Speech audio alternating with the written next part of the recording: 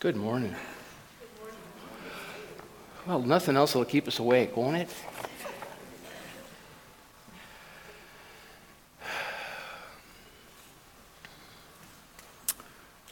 So I'm going to invite you to, as I sound the chime, we had an event here Wednesday night, and somebody went off with my little hammer for my chime, so I'm going to use a pencil today. So it'll sound a little different, but we know that little hammer is in good hands, that somebody needed it more than we did. So we bless them and honor them and know that the law of cause and effect is alive in their lives. So what I invite you to do is we move into silence, and then I will sing in this very room and share a prayer with you on this day of prayer. And we're going to discuss that a bit today.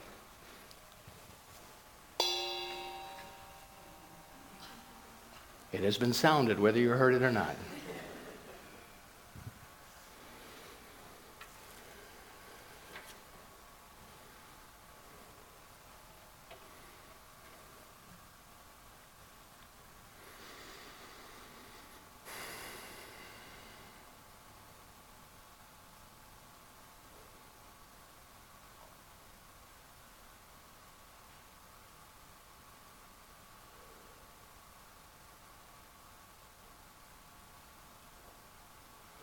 In this very room, there's quite enough love for all the world.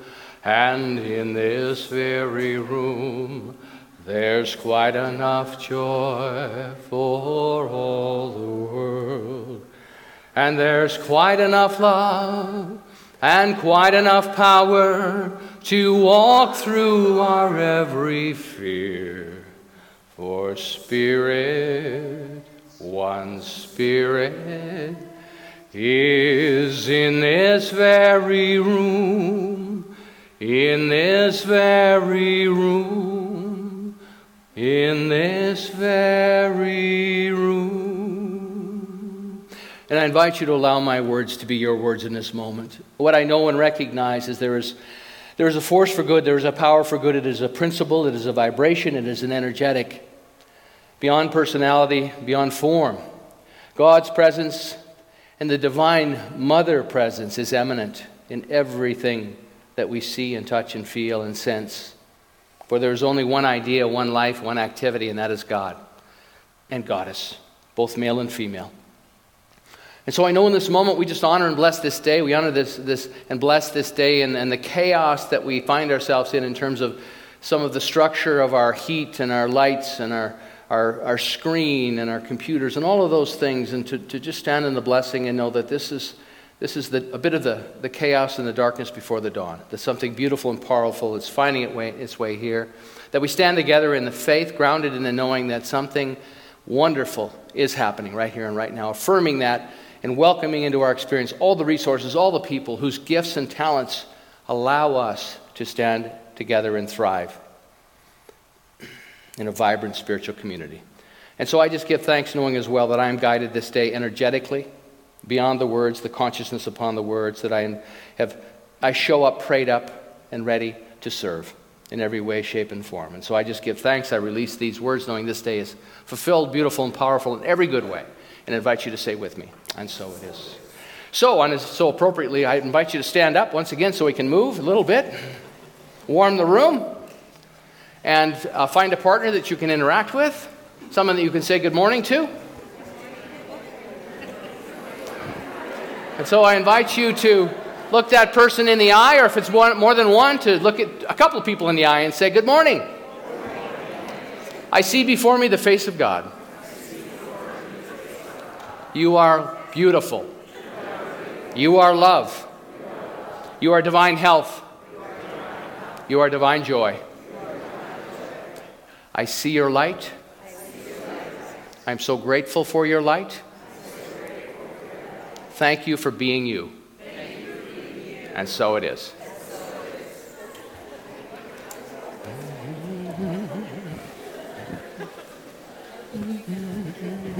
All right, perfect. Just feeling the vent. Just checking the vent. I thought I felt some heat coming in there for a second, but I was just hallucinating. So keep an eye on me. All right, so today I want to talk to you a bit about, we've been using this beautiful book by Andrew Harvey called The Hope, and for me it's just been a wonderful roadmap. If you don't have a copy of this, it's a wonderful read, and it's so rich with all of the practices and what has brought us to this point in time on the planet. And tie it in a little bit once again with Dr. Holmes in our Science of Mind textbook. And I wanted to talk about prayer today, because prayer is such a overused word and sometimes a misunderstood word.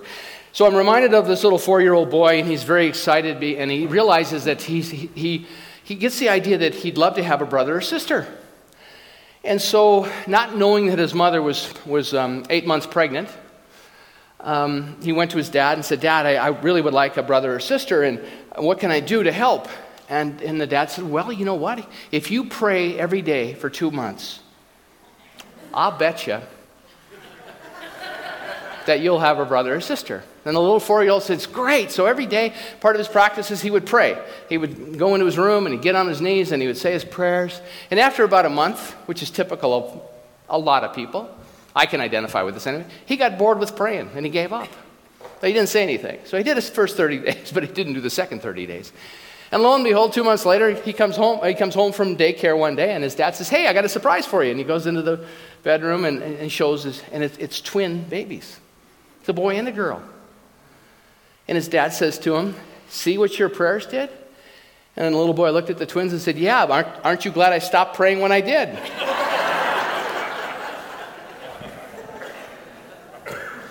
So, I think that's an appropriate story to tell on a day of prayer. But prayer is such a wonderful practice that grounds us when we do it well. I mean, prayer in the finest, I think, and most fully orbed capacity grounds us. It connects us to something larger than ourselves. Whatever we believe, our prayer should bring energy into our lives. The whole purpose of prayer is to open us to an energy.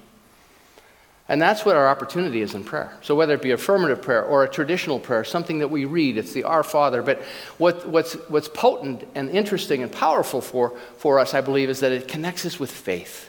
That's a common denominator for all faith traditions. You know, the Muslims pray 5 times a day.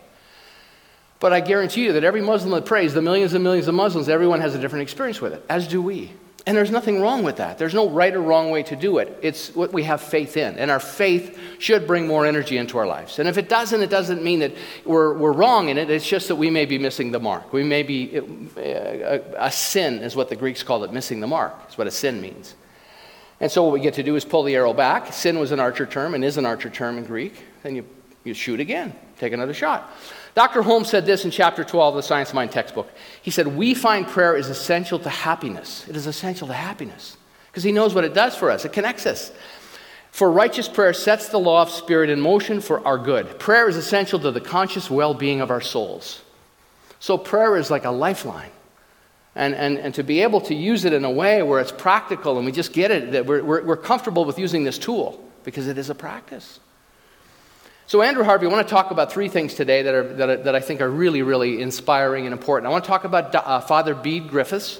Father Bede Griffiths was an Englishman who went to East India, and as a Christian, through his experiences, married Hinduism and Christianity. Brilliant man, and spoke to both the mosaic of these 2 traditions and the commonalities where he could get beyond the politics and the comparisons and realize, wow, both of these paths are powerful and potent. So that's number 1. I'm going to share with you that Father Bede story a little bit that Andrew Harvey shares in The Hope. Number 2, I want to talk about the service practice today, which is service to self. Service to self. Last week we talked about service to the divine. Well, service to self in service to the divine is one of his second practices. And I'll talk about the 3 gifts of prayer. And there's a beautiful story around that as well. So to start off with this story of Father Bede Griffiths, Harvey writes about a quote from Rumi, beautiful poet, the Sufi mystic and poet. Rumi said, "The lovers are never abandoned by destiny. Destiny will unveil to them the signs they will need and hold out to them in a golden cup the wine they are thirsty for."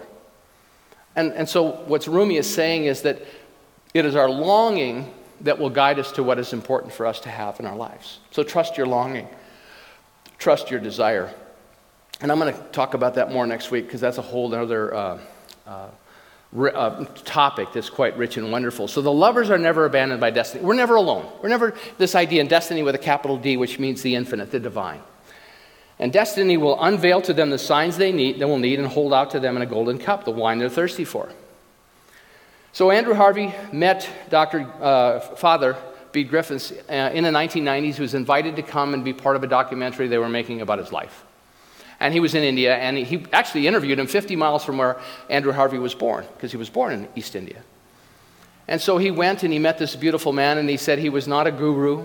He was nothing extraordinary in terms of that, but he was so humble, and he was a mystic, a true mystic. He said in the Greek Orthodox mystics, they call it theosis, which is a subtle transfiguration of the human by the divine.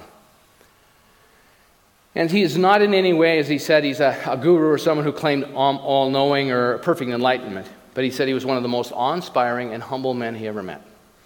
And it inspired this book. That's why he tells the story and what's happening on our planet right now. And I believe this is very important. He was also very funny, as most people are. You know, the Dalai Lama has a great sense of humor. Many of the wonderful spiritual teachers on the planet have a great sense of humor, because they bring that joy with them. But what Harvey said in interviewing Father Bede Griffiths, he said that Father Bede said to him, we face three possible outcomes on the planet right now. And this was back in the 90s, late 1990s. Number one, humanity will see a disaster. It will see what a disaster it has gotten itself into through its own folly, will fall on its knees, ask for help, receive it, and suddenly be astonishingly transformed. He says, probably not. Probably not, because we're slow to change. But we know what's happening on the planet right now. We look out in the world, and when we look at the chaos and we look at all the things that are going on and the various opinions, I think it's really important for us to know it's all going to be okay. It's all going to work out. It always has. I think sometimes we get so caught up, I listen to the political stuff going on, and it's real easy to formulate opinions, and then I start to project onto certain people, and then I have to look at myself and say, where's that alive in me? But it's much easier to point the finger out there. But it's all going to work out. I think that's an important thing for all of us to be reminded of. It always does. Wherever we are, whatever we're facing, it always works out. The second possibility, so the first one is we all wake up and we say, oh my gosh, we've got to change the errors of our ways and fall to our knees and invite the presence of Spirit and this power and presence that is this vibration of the Most High to come in and transform us. And instantaneous. Everything's fixed. He said the second one is that the human race could prove so addicted, confused, and stubborn that it continues on its suicidal course until the bitter end and destroys itself and a large part of its nature. There are, for all of us, when this appears likely, but this I am more and more certain, despite all kinds of evidence to the contrary, is an illusion. So this is Father Bede Griffiths talking about this. That idea as well is an illusion. He said to Andrew Harvey, he says, you see, Andrew, the God that I have come to increasingly to know and meet is a God of infinite love. God of infinite love. I have been rescued again and again from the worst in myself. Even my worst mistakes and stupidest and destructive thoughts and actions have turned out to create, through some mysterious paradox, doors into deeper compassion for all beings and into action born from this compassion. So it's almost as if we're tripwired to get there, despite ourselves. Because our nature is one of the divine. As within, so without. And that's one of the unique things for us. And the more that we can own that and live in that, it's transformative. And this is what Bede Griffiths is talking about. The third one, he says there's a third possibility for the future, and this I am inclined to believe is the one most likely in the end, the one most hopeful. And I will tell you the story of what brought Father Bede Griffiths to this awareness, part of it, because his whole life was a devotion to Spirit, a devotion to meditation, and devotion to prayer. But he said, what I've come to believe is that the very depth and extent of our crisis is calling forth an unprecedented force of transformation and healing. So what's happening, the chaos, is calling forth an energetic of transformation and healing. And my teacher used to say this all the time. Reverend Catherine Yates said this over and over again back when I was studying with her in the early 1990s. If we align ourselves with it, it can only help humanity survive, but it also transfigures it. I did not come to this vision through prayer and meditation alone, or even through revelation. I came to it through a profound shattering, almost death, that opened through grace into a far more abundant life than I'd ever imagined. So I want to talk a little bit about that experience of death. And so he was sitting in his meditation chair. It was 6 o'clock, and I don't know if it was in the morning or the afternoon. He doesn't specify, but it was 6 o'clock. And all of a sudden in his meditation chair, it was as if some blow hit him. Something almost pulled him out of his chair. It hit him so hard. And it hit him on the left side of his head. And for a week, he doesn't remember the first week, what happened. He has no memory of it. He wasn't functioning at all. But what had happened was he had a stroke. He had a massive stroke. It was actually January 20th, 1996. He describes the hit as a blow on the left side of his head that practically lifted him out of his chair. He experienced a stroke which shut down his left brain function. So once again that week he didn't speak, he didn't interact, he was unable to recall anything that happened. And what he said was, he thought he was going to die. He thought this was it. And he came to the conclusion, he said, I started to prepare for death. And I started to say my prayers, and I started to invoke the presence of the angels. Into his spiritual practice was to invoke those angels. And then an old friend who had been with him for years looked at him, and he came over and he started to gently massage his limbs, very lovingly, and just be with him. And he said all of a sudden he started feeling a little better. He started kind of coming back into a bit of his tracking mentally. He said, I had breakfast, and then I actually felt restless and disturbed and bewildered. He said, I had no idea what was happening. I didn't have a clue. He said it was as if my whole being had become chaos. And then quite suddenly, just like the suddenness of the initial force that had felled me, the inspiration came to surrender to the mother. He actually heard a voice that said, surrender to the mother. And so somehow, he says, I really don't know how, I surrendered to the mother and then had an experience that I can only describe as being invaded and overwhelmed by love. Because that's the mother energy. That is the divine mother energy. Waves of love flowed into me. My friend Judy Walters was watching, and I called out to her and said, Judy, I am being overwhelmed by love. This amazing experience of love. He said, the stroke on the veranda was the right brain. The cathartic power came and hit me and struck down my left brain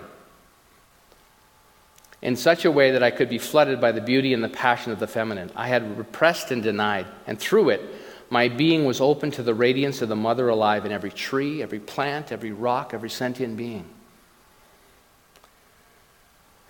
And increasingly and wonderfully, in the depth of the very body I had tried so long to master and transcend. And then he said, Father B. Griffin leaned forward. It was a couple days before they finished filming the documentary. And he said, Andrew, don't you, that we are living in the house of God. Last week I talked about the eminence of God. I talked about the Our Father, that when they asked Jesus, how do you pray? And Jesus said, thy kingdom come, thy will be done on earth as it is in heaven. That this is the heavenly realm. It's not a geographic location, that we're not here to exploit this earth because we're all going to go somewhere and get wings and harps. That's an old idea. That's a metaphor for things. It's actually for us to be guardians and caretakers of this beautiful earth and to give birth to heaven on earth is why we're here. He said, Andrew, we are living in the house of God. And Andrew said, and what do you mean by the house of God? And Bede smiled and said, I mean that humanity has come to a moment where it will have to choose between trying to play God with the catastrophic results we see all around us and trying to become what all the true mystical traditions know we can become, which is one with God. One with God. Through grace and life. He said this is a dangerous and yet wonderful hope. This is a moment because if enough of us can choose the latter, the birth of a wholly new kind of human being, and so a whole new world is possible. So what Bede Griffin was modeling for us and plowing the ground for is happened through history, is a possibility of what we're called to follow him with. In 1958, Roger Bannister broke the 4-minute mile. I don't know if probably some of you remember that. Do you know how many people? And so that was impossible at that point in time. I'm just using a sports example of how we draft behind others that have gone before us. Do you know how many have broken that since? Once all of a sudden that paradigm crumbled? 1,303 people thus far. And that 4-minute mile has now been lowered down 17 more seconds. But for the longest period of time, people said the human was not capable of that. And so we've always had pioneers that have created the wake for us to fall in behind them. And so Bede Griffin's story is what he says. He is a model of what is wanting to happen energetically upon this planet. And I read a lot of different books, many of you know, and a lot of different teachers. And basically, they're all saying this very same thing. That we have to balance our acquiring and our acquisition, which is a high second kingdom activity. And there's nothing wrong with it, but that's not where we end. And to go into the third kingdom of co-creation and to invite this Sacred Mother into our experience, most of what we have, most of the baggage we have in third kingdom, we can't take with us. So we can live with it. And I think, and as we grow into third kingdom awareness and experience, all of a sudden, some of the attachments we may have will shift and change. But it's organic. It doesn't have to be. See, it doesn't have to be wholesale change. We don't have to stop using fossil fuel because all of a sudden we're doing this. But to know and nurture so that we can transition into things that are and whatever it is, the technologies are amazing that's happening. God's presence is in that. It doesn't mean we have to destroy anything. It just simply means that we continue to create and innovate in a way that benefits everyone. Our generations that are coming behind us, our grandchildren and great-grandchildren. So that we leave something behind. We're caretakers of this. And so I'm not advocating radical change, but I'm saying as social activists, people that take our spirituality seriously, this is our opportunity. This is what we're here to give birth to. And it's such deep work. It's not easy. It's much easier to stand out there in the crowd and point fingers at the people we don't like. And I'm going to talk about that in a moment because Andrew Harvey talks about service to self. And service to self, a sacred activist wants to be strong and healthy as possible to do this work. What is most important, I believe in I'm only speaking for myself right now, is spiritual resiliency. We're at a period of time on this planet where we need the spiritual resiliency to be able to look out in the world and see it for what it is with clarity and understanding and not let it collapse us and not let us break us, but to realize that doesn't represent me. And there's people that have gone before us that have written of this and talked about this extensively. We are blessed by their wisdom. Harvey says, one of the great lessons that loving the divine feminine has taught me is how to mother myself, how to assure that the instrument I am using in the world is treated with tenderness and respect. So, there's a practice for us. How do we welcome the Divine Mother into our lives? Tenderness and respect. Tenderness and respect. He says it means that looking after the soul through, number one, sacred practice, meditation, prayer, chanting, whatever it may be. Number two, looking after the mind through constant inspiration, finding things each day to lift us up and inspire us. Number three, looking after the heart and its emotions through deep shadow work. And number four, looking after the body by diet, exercise, and sufficient rest. So I want to drop back and just talk a little bit about the deep shadow work because that's very, very important. The shadow work is critical to where we are right now. And I'll tell you how it plays out. Carl Jung said this. And Carl Jung was a contemporary of Sigmund Freud, but just a remarkable, remarkable man. I could do 2 hours on Carl Jung and my love and appreciation for him, because he spoke the language, I think, that supports us so well. He said, when an inner situation is not made conscious, it happens outside as fate. When an inner situation is not made conscious, it happens in our lives as fate. So when you ask, why do bad things happen to good people? Well, something that's within them that has not been brought into conscious is playing itself out, to be healed, to be shifted and changed. Marcia Sutton, who teaches the co-creation work within our movement, within religious science, says you can do the work in your prayer chair or you can do it in the street. Same thing. It's going to show up. And if you can understand it in wisdom and deal with it in your own prayer practice, all of a sudden it'll be different as it shows up in your life. So, he talks about the shadow. What is the shadow? The shadow is the part of ourselves that we may try to hide or deny. And according to Carl Jung, it can be said to consist of energy patterns known as selves or subpersonalities that were disowned, pushed down into our own unconscious in childhood as part of our coping strategies. When an individual remains undivided and does not become conscious of their inner opposite, then the world must act out the conflict and be torn in opposite halves. So we feel like we're duality, like there's two of us. There's a good me and the crazy me. We hear all that stuff all the time, but it's you. See, God is not just, unicorns and rainbows. God is all there is. So God is also over in the craziness and the chaos. It's our opportunity to bring more and more consciousness to it so we realize and look at it and go, oh, okay, I see what I'm doing. And there's something within me that I'm playing out because I keep pushing it. So one of the traps of our teaching is that we can use new thought as spiritual bypass. We can try and pray over it, push it down, and deny it. I've seen it over and over again. And so the important thing is to realize when you're doing that. When am I doing that? When is this? When do I have to stand, as Holmes said, and look at a thing till it no longer has power over me? And how can I find the resources to come into my life to assist me in bringing mastery to this? In Western political arena, we see this played out with the far right. So we see the campaign going on right now in the United States. Is anybody here aware of that besides me? There's a campaign going on, and you have people on the far right. You know what that looks like. And then there's the far left. And so what happens is, because the people on the far right don't understand how projection works and how the shadow works, all the things, I saw a thing the other day that Donald Trump's biographer said, if you notice, everything he says about others is what he believes about himself. This is how projection works. It just does. I'm not picking on this guy.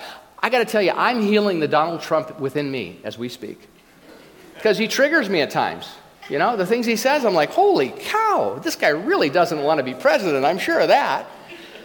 But he loves the attention. And so, but what I'm saying with this is it's just such an apparent example. And so what happens when you're entrenched in projecting your shadow on others, you don't look over at the far left if you're on the far right and say, hey, there's the far left. You say, hey, there's the far wrong. And the same can be said for the people on the far left. You know them, the radical ones that got to save the planet and hug every tree and all the stuff that at times, so they bring the same anger and energy that the far right's bringing. But to stand in the middle, as Andrew Harvey says, in peace and passionate commitment and devotion to the Divine Mother and to the Divine Father, and understand that these people are just playing things out because they don't understand. They're not wrong, they're just ignorant. And this work is so powerful, this shadow work is so powerful. After the first of the year, I'm putting together a retreat for men. Because men, man, we need help. And I feel so called to do this shadow work. This is the deeper work that can free us. And there's wonderful, beautiful information out in the world. So the point is, how does it tie into prayer work? Our prayer life can guide and assist us in owning our shadow and embracing our shadow and having a conversation with our shadow. And done properly and devotionally, it rises from the intuition, as Holmes would say, into our imagination, if we understand it, when we're triggered by something. Where do we go with that? Dr. Holmes wrote this on prayer. He said, we find that faith in God is a spiritual quality of the mind, and an understanding faith is based on a mutable principle. Its action is higher than that of the intellect because it is born of intuition. So prayer taps into intuition. And intuition is knowing, just simply knowing without analysis, without deductive reasoning. It's just simply knowing. And that is that state of grace that we can move into. So the practice today is these three things, these three qualities of prayer that I want to share with you. Andrew Harvey had this beautiful nun that he developed this beautiful relationship with when he was at Oxford University. He was a student at Oxford, brilliant man. He was at All Souls College in Oxford.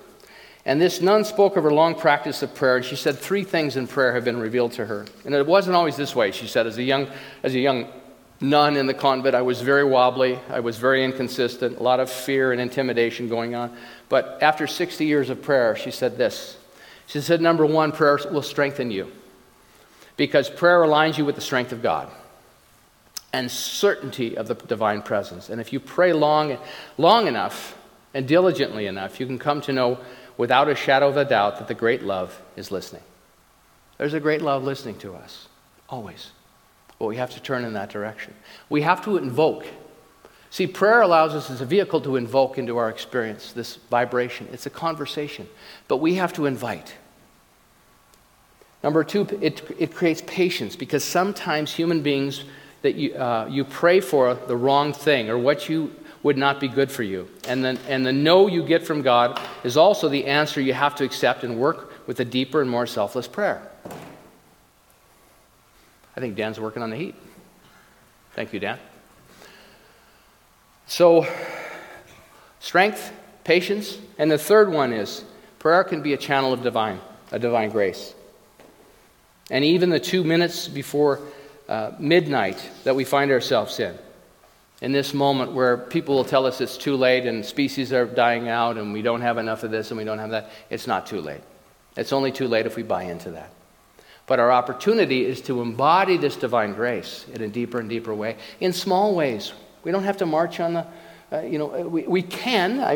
Noreen gave me this beautiful button today, and it's a button in support of mental health. And it simply says beautifully, it's a community effort. And she's got more over here, Noreen Crone Finley. But it's about saying hello to your neighbors and checking in with them and seeing how they're doing. And that's sacred activism. How are you today? How are you today? How's it going? But do it from that place of grace and understanding, not going there with some agenda. So I want to share with you, I want you to close your eyes, our practice today. I want to share you this beautiful prayer with you that Andrew Harvey wrote to the Divine Mother. And I want you to just breathe in. Last week I invited you, if it's helpful, to touch your heart. That's part of the heart math. It's part of the kinesthetic prayer. When we touch our heart and think of something we love, we rewire our brains. So what do you love? What do you love? Is it an activity? Is it a grandchild? Hard to not love a grandchild. I'm speaking from experience. A teacher. I love the person that, taught me how to read. I love my mother taking me every summer to be in the book club at the library. I read hundreds of books, which has served me so well in my life. So touching that heart and thinking of what you love. And as we do that, I'm going to invite, this is an invocation. It is in his book on page 121. And it's a prayer to the Divine Mother that was inspired by Bede Griffiths. It was inspired by what he knows to be precious and what's being birthed on this planet right now. Divine Mother, give me your eyes so I can see myself through them and see how holy in your eyes is my soul, and how holy in your eyes is my mind, and how holy in your eyes is my heart, and how holy and sacred in your eyes is my body. Help me be as merciful and generous with myself as you always want me to be. Help me honor myself as I have found, to my amazement, you honor me. Help me live and work from the peace and balance and compassion from which you live and work and help. Help me in these ways, Mother, so I can at last truly become the instrument you need me to become, the sacred instrument of your compassion in action that you created me to be, and that I already am in your holy and illumined eyes. Just bask in that. Invite that Divine Mother to come forward. We don't have to have a stroke to have the experience. We don't. We just have to stand in the invitation. And perhaps to just have the agreement as well that it's free to show up anytime, not just when we're traveling to or from work in our cars. Sometimes the infinite doesn't want to show up when we're driving. To have an assigned place in your life where you just sit and welcome and bask in the question. And if it shows up, fantastic. And if it doesn't show up or in your awareness and recognition, that's good too. That's the trust and the mystery. That's the preparation. Bede Griffiths said, humanity has come to a moment where it will have to choose between trying to play God, with catastrophic results we see all around us, and trying to become what the true mystical tradition knows we can become, one with God through grace in life. This is the dangerous and yet wonderful and hopeful moment, because if enough of us can choose the latter, the birth of a wholly new kind of human being, and so of a new world is possible. As we look at our current world and watch and hear the language of unresolved inner issues, you and I must be willing to be the midwives to the energy that Father Bede modeled for us, giving birth upon this planet. So are we willing to do the prayer work to develop the resiliency, the strength, the patience, and that unconditional welcome of the Divine Mother into our being, and stand in the peace, the passion, and the grace that makes our welcome of love rich and powerful? Blessings, and so it is. Thank you so much.